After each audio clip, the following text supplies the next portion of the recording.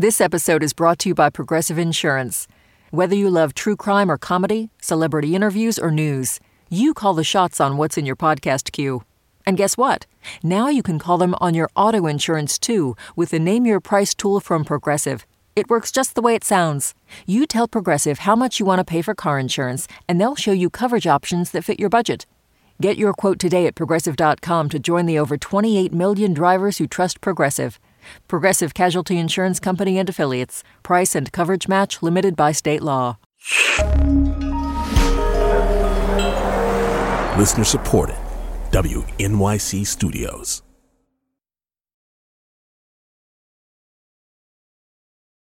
Wait, you're listening? Okay. All right. Okay. All right. You're Listening to Radio Lab. Radio Lab. From WNYC. See? Yeah.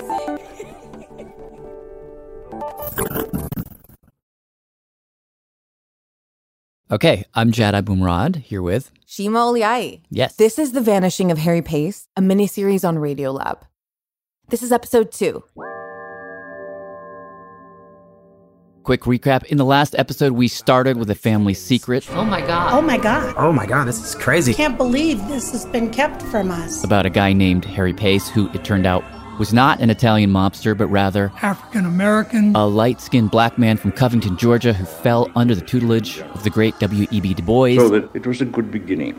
And created America's first black-owned record label. So the only records using exclusively Negro voices and musicians. Almost 100 years ago today. So we thought this is going to be a series just about music. But what Harry does next... It's like poof. ...is on a whole nother level. Like, that is haunting. Trying to sort through what that experience is like psychologically is very hard to do. It's a mystery. It's a mystery. Okay, to pick up where we left off... End of Black Swan article, a consolidation. Screenwriter Core Jefferson. Chicago Defender, April 19th, 1924. White combinations of white businesses are frequent. It does not often occur where there is a combination of a white and a racial business.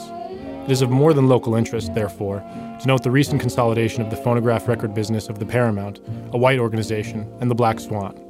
At the end of April 1924, after a very intense 2-year run, Harry sells Black Swan to Paramount, a large white record company. He tries to put a good spin on it, but there's no mistake. This was definitely the end. One thing worth saying is just this was what happened in every aspect of American life. Whenever blacks found a way to earn money, whites would come in subcapacity and destroy that. This is not unusual. What is unusual, though, is the way Harry responds. The way he immediately changes keys. One thing we didn't tell you in episode 1 is that while Harry was doing all the Black Swan stuff, he was also the president of an insurance company. On the side. He's got this other job, this other life. This is journalist Paul Slade. He's written an entire book about Harry. He actually got us started on this whole journey. Black Swan's at its height, and yet he still finds the time and the energy to act as chairman of a brand new life insurance company. And this is happening while Ethel's on tour and they're blowing up? Oh my gosh, that's insane. So when Black Swan folds, like right in the middle of its collapse, Harry drove through a merger between 2 other insurance companies selling to black customers. And that created a massive new firm, which more or less owned the black market for life insurance. Called the Supreme Liberty Life Insurance Company. Scholar Imani Perry. When Lorraine Hansberry writes A Raisin in the Sun, this is in some ways predicated on, the whole play is predicated on that company. Wow. More on that in a second. Supreme Liberty Life was headquartered in Chicago, and it was enormous. You can get an idea of the size of it from the fact it had assets of $1.4 million, and again, this is in 1929 money, and over 1,000 employees. So he just flips industries from music to insurance? Yeah, that's the next step. And that's when Harry moves to Chicago. Initially, this seemed a little out of the blue to us, but pretty much everyone we talked to said, no, this makes total sense. Think about who this guy was. Remember, Pace is a race man. Pace wanted to uplift the race. He's a race man. Scholars Emmett Price, David Sussman. The same way that Du Bois is a race man. This was his Du Boisian programming kicking in. How do I uplift while I climb? And insurance was actually a natural next step. I mean, a couple of things that are pertinent here, and one of them is insurance has this really important social function. Pace's work needs to be understood in that context as doing activism through business. If you look at this time economically, the folks that had accumulated the most wealth had been able to pass it down, so they were mostly white people. Black America had largely been kept below the poverty level, and they didn't have structures to protect their money, to protect themselves. With insurance, this was stability. It was something that they could pass down. So for example, Supreme Liberty Life Insurance Company is important because it really is the only way to accumulate wealth upon death. This is what people have to give their families after they die. And then there's also this. When we think about benefiting financially from slavery, slave owners took insurance policies out on their slaves, knowing that the slaves would die and that the death of the slave would be replaced not necessarily with a body, but with a bag of coins, right? Money. So insurance wasn't just insurance. It was justice. Jed, should we skip the Pace's mission statement of Supreme Liberty Life? Totally. I just want to get your voice reading it. We asked historian Imani Perry if she would read Pace's mission statement. Okay. Pace stated that the first purpose of the Supreme Liberty Life Insurance Company was providing low-cost homes of finest construction using all-colored craftsmen. It was very much like Black Swan. The only records using exclusively Negro voices and musicians. Except replace records with homes and musicians with builders. The second objective is for the company to make an investment of funds into the purchasers of these homes. He also said, I actually want to give them money so they can move into those homes. Yeah, so the sort of historical context is that this is actually during the Great Migration. So the Great Migration on the most basic level, Professor Charles McKinney, is a mass exodus of African Americans from the South. From the Deep South. To northern cities like Chicago. Detroit, Flint, Michigan. New York. Newark, New Jersey. Washington. Which is going to become known as the Chocolate City. Before this moment, there's probably fewer than 10 cities that have over 5,000 black people in them. That number's going to mushroom. So there's this massive movement, right? So in starting this company, Harry clearly saw a need. All these migrants are coming, and there's essentially not enough housing. There's not enough space. So Harry decides to try and solve this space problem. And what was immediately clear to him, to anyone, was that there were tons of neighborhoods with space. Those were the white neighborhoods. But most of Chicago is covered by what were called racially restrictive covenants, which are these sort of private land agreements in neighborhoods that people would enter to preclude African Americans from moving into them. These are contracts? They're contracts, yeah. Are they legal documents?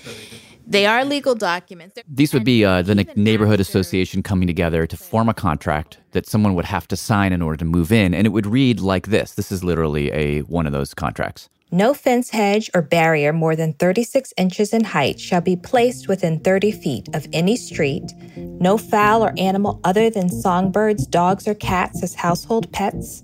No part of the land hereby conveyed shall ever be used or occupied by or sold, diminished, transferred, conveyed onto, or in trusts for leased or rented, or given to Negroes, or any person or persons of Negro blood or extraction, or to any person of the Semitic race, blood, or origin, which racial description shall be deemed to include Armenians, Jews, Hebrews, Persians, and Syrians. Basically, you can't have these kind of people in the neighborhood. And as a race man of sorts, as someone who was interested in pursuing civil rights for African Americans, Harry Pace decided it's time to do something. 1930, he'd start studying for his law degree, doing it in his spare time. He's running this massive insurance company. He still finds time to work 4 nights a week, to do all his law studies, and he graduates from Chicago Law School in 1933. July 8th, 1933, Chicago defender. Surprising his friends, many of whom had no previous inkling of his study, Harry Pace, well-known insurance executive, appeared in the graduating class of the Chicago Law School. And just the sheer amount of energy that he had, just one of his lives would have exhausted me. At this point, he's got a wife, Ethelyn, a kid, Harry Jr., who's 15. He's managing a company of 1,000 employees.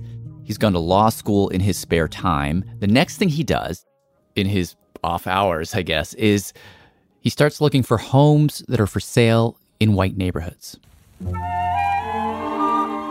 He eventually zeroes in on a neighborhood called Woodlawn. Like if you go to Woodlawn, now Woodlawn is like 100% black now, right? At the time, it was completely white. So Harry sets his sights on this neighborhood. Harry managed to find one of the white guys who had been involved in running the Owners Association at Woodlawn, a guy called James Burke. James Burke was a cop. Now, James Burke, I believe he'd actually been involved in drawing up the original restricted covenants. That document? No Negroes or any person or persons of Negro blood or extraction. He was one of the guys who wrote it. He defended it in court. He won. But the reason that Harry got in touch with him is that somewhere along the way, this man... he'd fallen out with the other members of the property association. And he wanted to get back at them. Do you know what the falling out was? I don't, I'm afraid. I don't know what it was all about. But he was an officer for that neighborhood. Yeah, but he had this massive falling out. And everything he does from that point onwards seems to be driven by spite. We think it was a dispute with his ex-wife, who was still on the neighborhood association. We're not sure, but for whatever reason, he was so upset with them that he vowed to put a black family on every single block in Woodlawn, just to spite them. And somehow Harry finds this guy, and basically, he's like, you and me, we have the same goal. Integrate the neighborhood. Yes. And he unites with this racist cop. I just have so much respect. I mean, I don't know. Harry just got done. You know, a racist white cop is going to be helpful when you're trying to sort of take on the law. He probably had to swallow his pride. I can't imagine what the conversations were like between those two people. But, it was probably amazing. Now, we don't quite know how they met, but we do know from Harry's testimony in court that he was working with James Burke in this. This was problem solving at its best.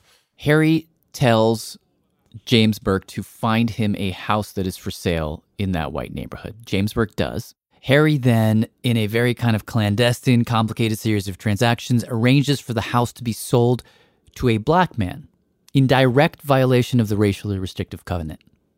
And the name of that man? Carl Augustus Hansberry, a real estate mogul of sorts for Black Chicago. And the father of Lorraine Hansberry,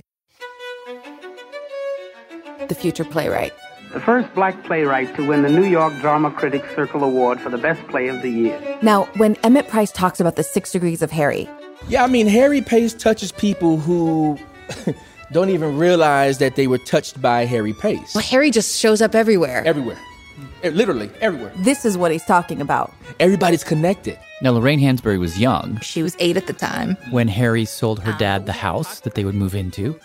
She would ultimately write a play about the whole experience called Raisin in the Sun. I mean, A Raisin in the Sun is in many ways kind of the door opening. It was the Black Swan moment of the theater. Watershed. It was like Lorraine was opening a new chapter in a theater that included black people. In the way that Black Swan Records was a watershed. If you've seen the play, you'll recall that it's about a black family moving into a white neighborhood or about to move in. Right before they do. There is a white man who shows up. What can we do for you, Mr. Lemon?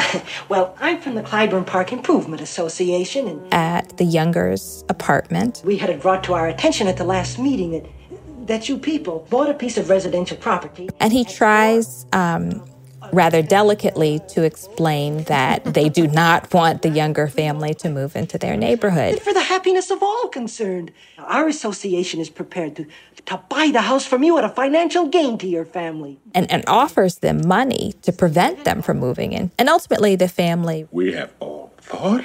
refuses... about your offer.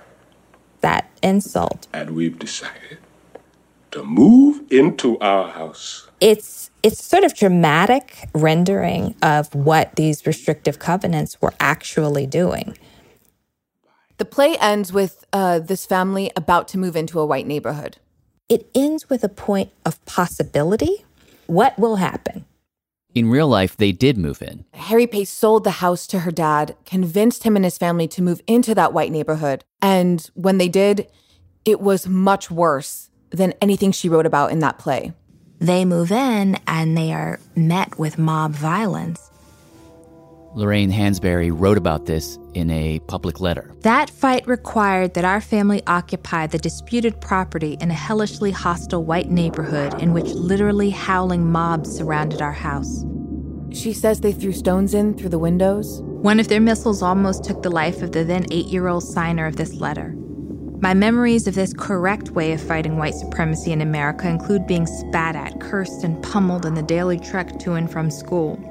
I also remember my desperate and courageous mother patrolling our household all night with a loaded German Luger, doggedly guarding her 4 children.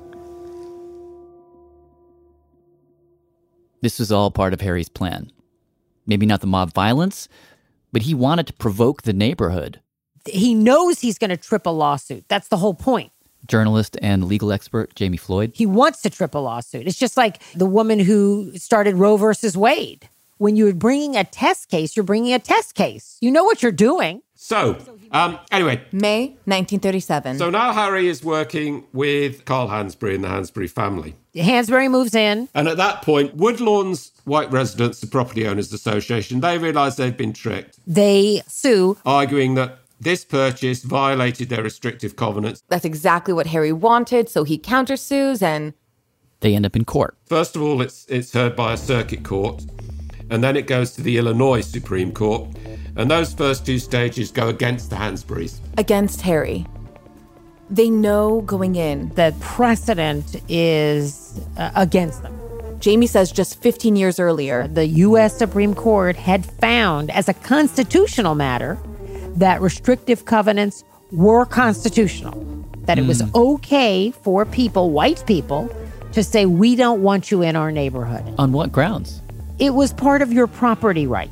It was part of your property right to make a decision about who will inherit this land and under what condition.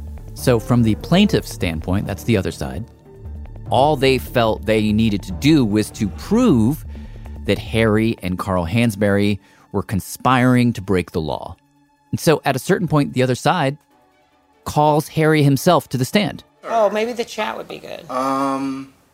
For this part, we got an assist once again from John McWhorter, who played piano for us in the last episode. He comes in here as a linguist, which is his day job, and he plays Harry. Pace would have talked kind of like me. That's interesting. I'm not even going to do a voice. That's just me. Okay, yeah, I can do that. And Jamie, do you want to be the lawyer for the other side? Yeah, I sadly, yes. I think that makes sense. Here we go. Ready? Yeah. Pardon me for asking you this question, Mr. Pace. You are a Negro, are you not? Well, that would be a conclusion on my part. I am commonly known as a colored person. You can form your own conclusion, please. I mean, you admit that you are.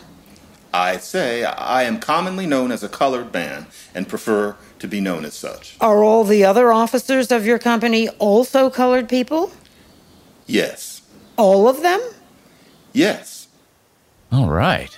John, you were great. I felt Harry. that. You're the best Harry so far. I am that man. You've auditioned well for Harry. A colored man. I'm him. There are many ways to read this exchange. I mean, one could be that the lawyer, Churin, is unnerved by Harry's pale complexion, and he just wants to establish for the jury that guy is a black man. Don't be fooled, all-white jury. That is a black man causing trouble. Just trying to get the jury to be so angry with these black folk for stepping out of their, rightful place down at the bottom of the ladder. But then he said, it's a little weird. He says, you are a Negro, are you not? And then Harry replies, that would be a conclusion on my part. That phrase throws me. Like, what are you hearing there? That's an indication of what he was going to do later. He's letting on that there's a part of him that thinks, why do I have to accept that particular balkanized category? I wondered if he was sort of ahead of his time a little bit. And obviously, there's legal strategy happening also because he had to be prepared to testify, right?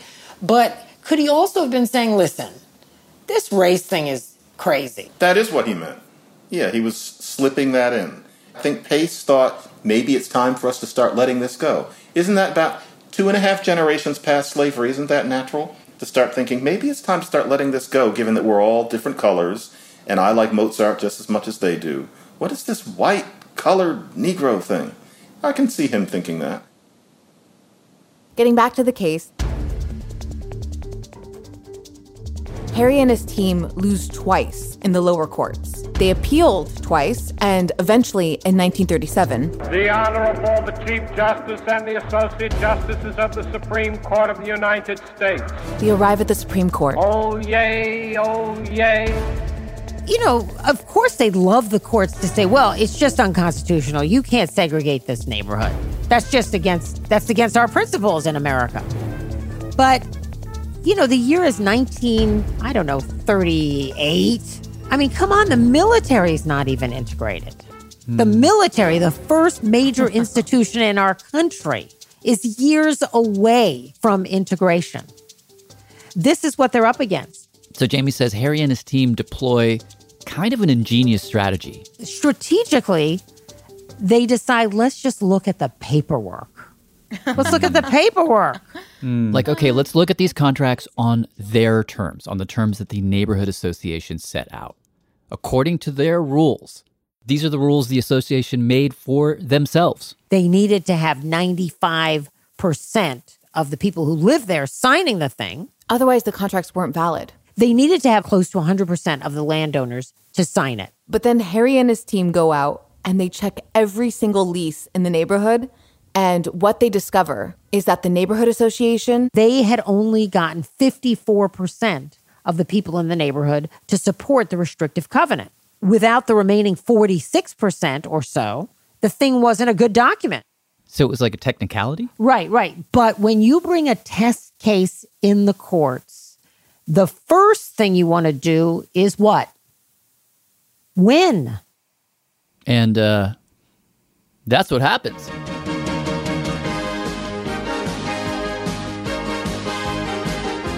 And the house can be occupied by African Americans, and the neighborhood where it is then opened up for Black people. The decision opened 500 new properties to Black residents. Harry basically transformed Chicago's South Side in an instant.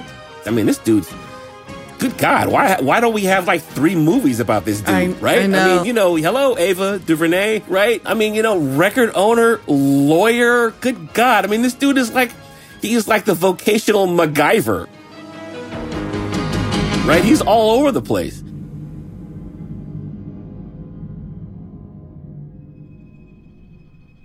And then things get really confusing. Like if you ask yourself, as we have a million times in this project, why don't we know about Harry? There are a lot of reasons for that. Not a ton of documentation. We don't have his voice. It was a long time ago. And then there is the tricky business of what was happening in his life at the time he was testifying. That's after the break. This is Angela Babiars from San Jose, California. Radiolab is supported in part by the Alfred P. Sloan Foundation, enhancing public understanding of science and technology in the modern world. More information about Sloan at www.sloan.org. Science reporting on Radiolab is supported in part by Science Sandbox, a Simons Foundation initiative dedicated to engaging everyone with the process of science.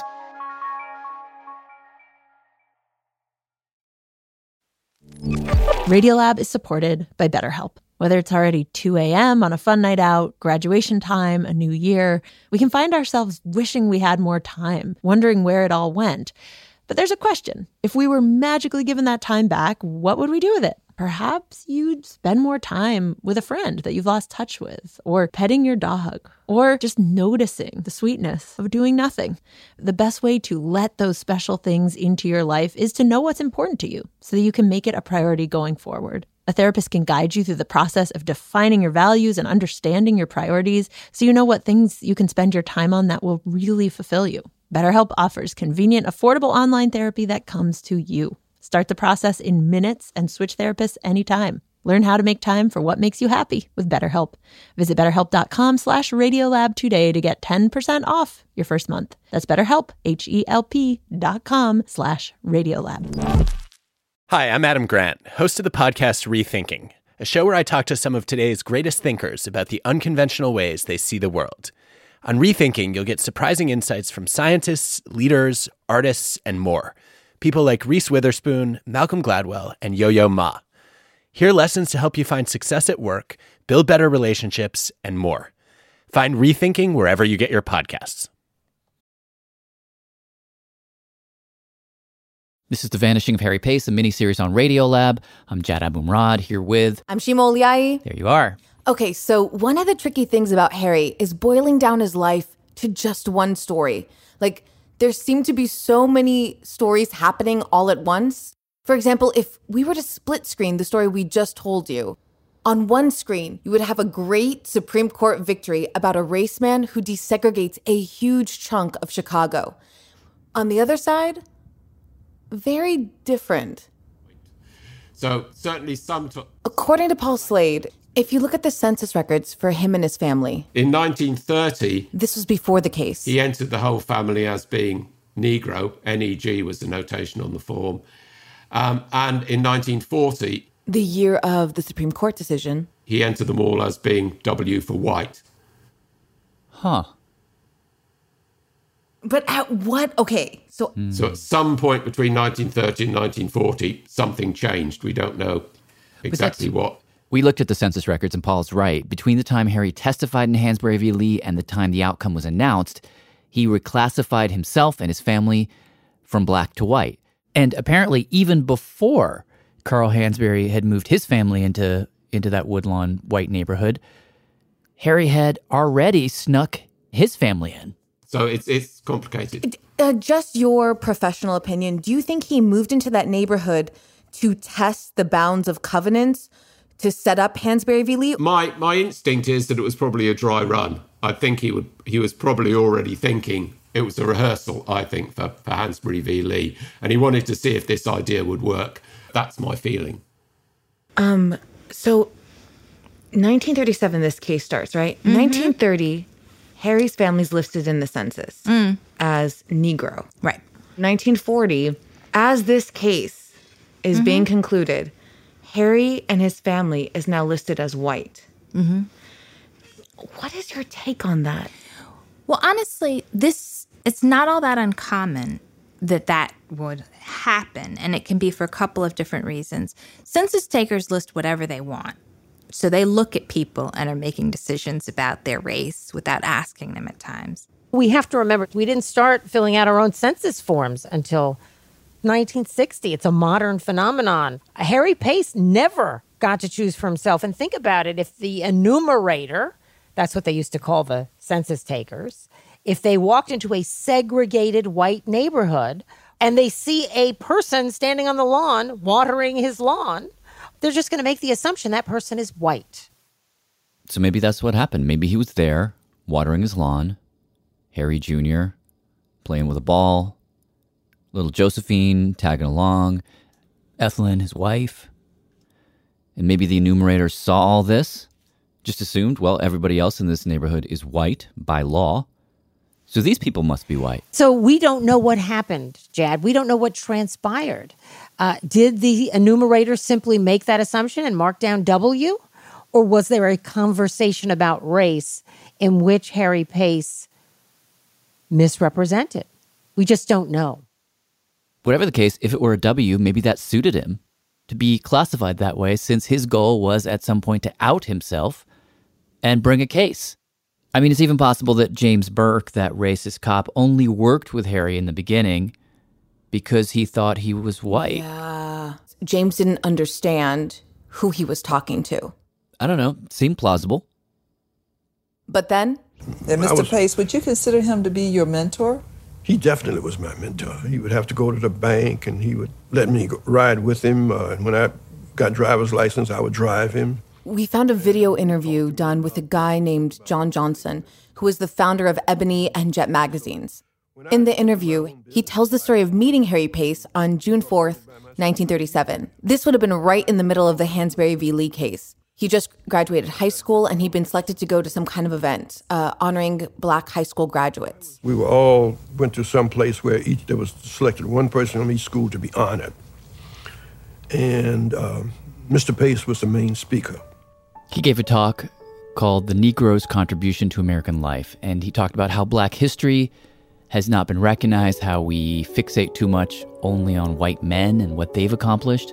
And to quote, this is actually Harry's grandson, Peter, reading from the speech. There were Negroes who came to America with Columbus, who crossed the country and saw the placid Pacific with Balboa, who went in the wilds of Mexico and Central America with Cortez, who searched for the fountain of youth with Ponce de Leon. All of these people, he argued, they need to be seen.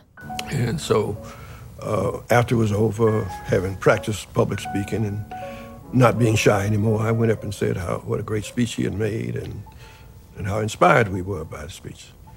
And he said, well, you had a great high school record. What are you going to do? I said, well, I'd like to go to college. I have a small scholarship, but I just cannot see my mother scrubbing floors and washing dishes in order for me to go to college.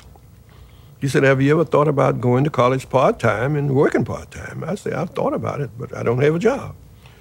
He said, well, maybe we can find you one. Come to see me on the first work day of September, and I'll find some kind of job for you. And he really didn't have a job for me, but he had a desk outside his office, and he sat me at the desk, and so I would run errands and do whatever he wanted me to do. Mm-hmm. And he would talk to me about business and about his life, and I never knew that Blacks could do what they were doing. At this point, the interviewer for this oral history, it was done for the Visionary Project, jumps in with a question about Harry's complexion. Mr. Pace was very fair-skinned, too, wasn't he? Oh, yeah. As a matter of fact, I've seen pictures of him. He was very fair-skinned, but he identified completely with Blacks until he had a daughter and a son. This would be Harry Jr. and Josephine, now teenagers. Who went to the University of Wisconsin, and they fell in love with white boys and girls, and they wanted to get married, and the time came for them to meet the parents. So naturally, they didn't want to meet a Black person. So when Christmas came and it was time for the parents to meet him, he didn't take any Black newspapers or magazines home with him, which was a godsend for me, because he gave me the job of reading Black newspapers and giving him a digest of what was happening in the Black community each week. I did that so he could talk intelligently to the people who were coming in and out of his office. That's how I got the idea for Negro Digest. So Basically, he says Harry was temporarily pretending to be white for his kids. All the while, John Johnson would secretly smuggle in these Black publications, which he says was what led him to start Ebony and Jet, making him one of the 400 richest men in America. Actually, he was the first Black man to make that list. So he was more than a mentor.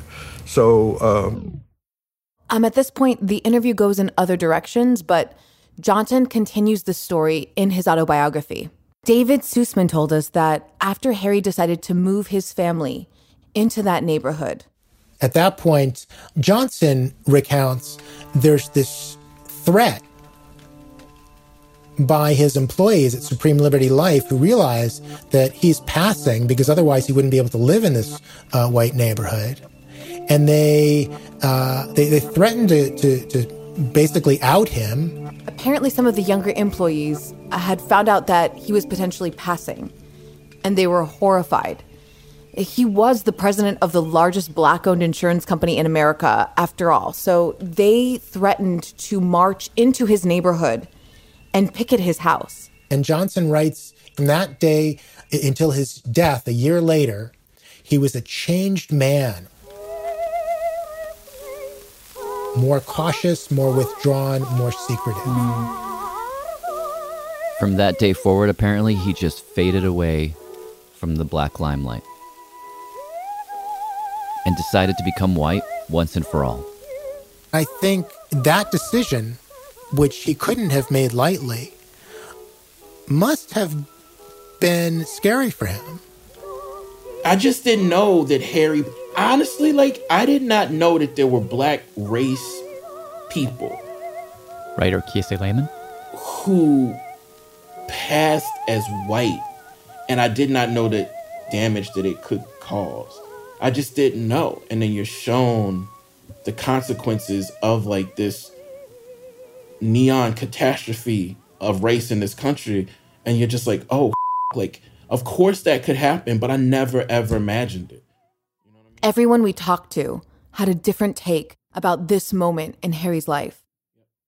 Historian Elliot Hurwitz. I mean, the thing is, the way in which he retreats into his house and leaves black life and hides is really very unfortunate.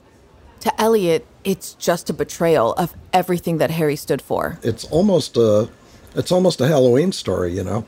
It's maybe it's the time of year, but I see him as kind of an unquiet spirit, you know, who can never rest. A ghost. Wandering the earth. You know, this is when we talk about stuff like this in my class. Historian Charles McKinney. And, you know, I'm pushing back on my students. They're like, oh, you know, this is a betrayal. This is betrayal.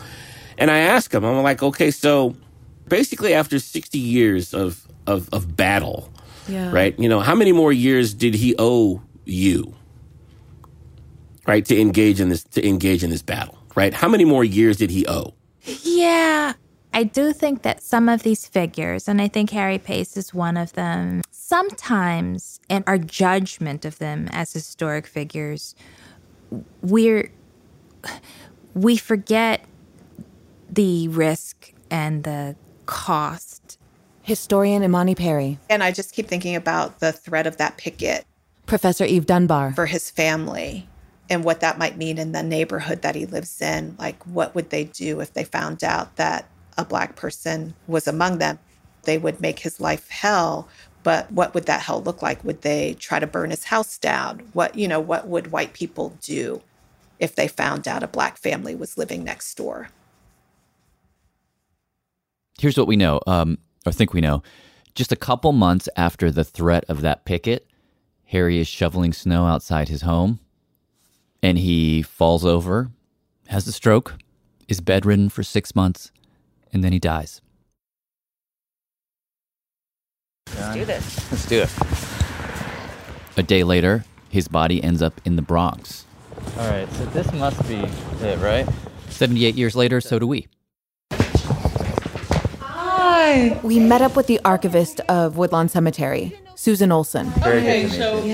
Oh, you've got... Okay, cool. When we told her we were interested in Harry Pace, she was like, oh, W.C. Handy's collaborator, that guy? I worked for the Memphis Pink Palace Museum, and my first job was dusting W.C. Handy's trumpet. Oh, my God. But then when you guys call, I never really bothered with Pace. She walked into a side room, and a minute or two later, she came back with a stack of paper. What is it? What do you have there in your hand? Yeah. These are the internment orders. What does internment mean? Burial. Okay. We use fancy words to think that it softens the blow. No, you got a dead relative, you're digging a hole, but we call it internment. Okay, so what we know is that with Harry Pace, we know that Ethelind is the owner of the lot. Is it Ethelind? That's his wife. Ethelind Pace. That C.S. Hall is the funeral director. That the hearse is scheduled to arrive at 12 o'clock. What's the deed number? Is it 32? Can you see it? You're talking to two old people. What's the deed number? It's 32826. That's such a high number. I'm sure it was bought at... The story that we quickly assembled is that Harry dies on July 19th, 1943. The next day, Ethelind is on a plane from Chicago to New York with the body. She comes to New York, she buys the space, and she buries him the next day. But it sounds I don't even know if he had a New York City funeral. Seems like there was no funeral, no ceremony, nobody present except for her.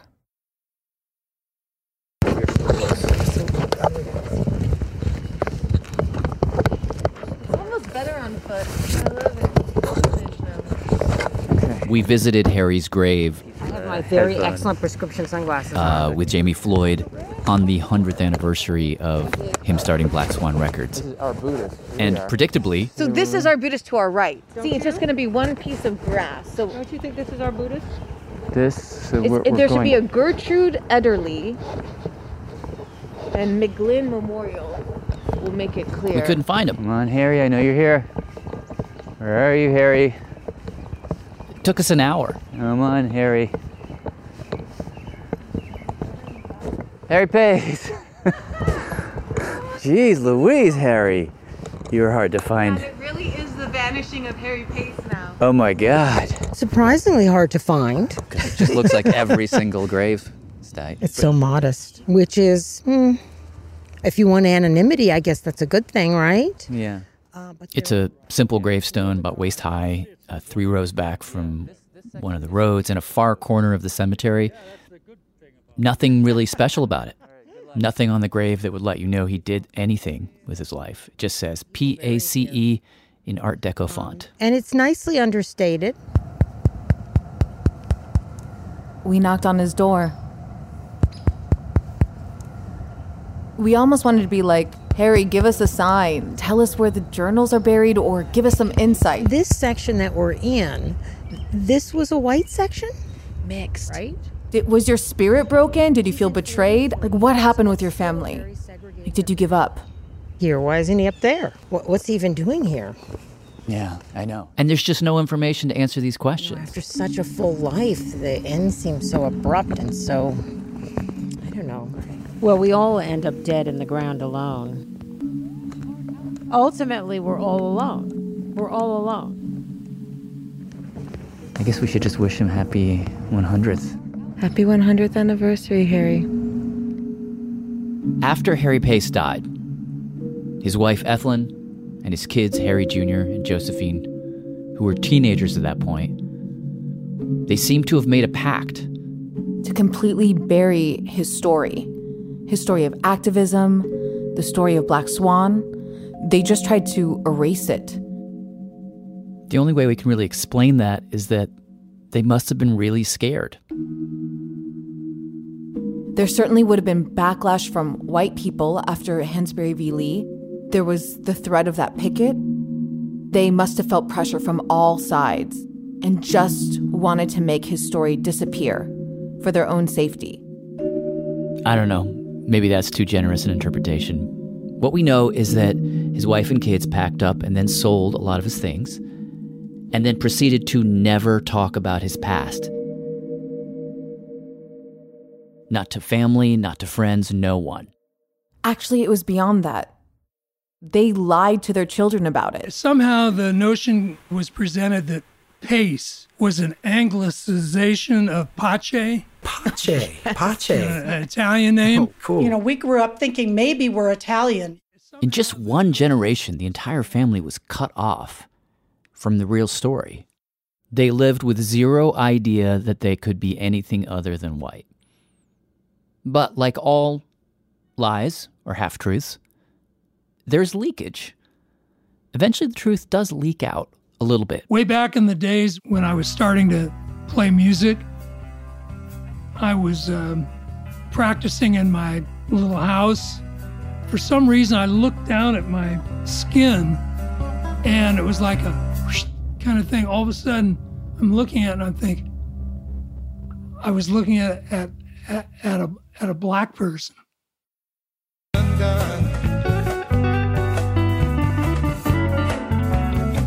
In the next episode, the ghost of Harry revisits the modern-day Paces. That's next week on The Vanishing of Harry Pace. The Vanishing of Harry Pace was created by Jad Abumrad and Shima Oliai and is presented as a collaboration between Awesome Audio, Radiolab, and Radio Diaries. The series is based on the book Black Swan Blues, The Hard Rise and Brutal Fall of America's First Black-Owned Record Label by Paul Slade, who helped us out a ton with research as well. Our editorial advisors are Kiese Lehman, Imani Perry, Cord Jefferson, and Terrence McKnight. Jamie Floyd is our consulting producer. Our fact checker is Natalie Mead. Series artwork was created by Katia Herrera. Special thanks to Nellie Gillis, Ben Shapiro, Deborah George, and Joe Richmond. Episode 3 arrives in just a few days. Okay. Thank you for listening. Yeah. Radiolab was created by Jad Abumrad and is edited by Soren Wheeler. Lulu Miller and Latif Nasser are our co-hosts. Susie Lechtenberg is our executive producer. Dylan Keefe is our director of sound design. Our staff includes Simon Adler, Jeremy Bloom, Becca Bressler, Rachel Cusick, David Gable, Maria Paz Gutierrez, Sindhu Nyanasambandam, Matt Keelty, Annie McEwen, Alex Neeson, Sarah Kari, Ariane Wack, Pat Walters, and Molly Webster, with help from Sarah Sandbach, Karine Leong, and Candice Wong. Our fact checkers are Diane Kelly and Emily Krieger.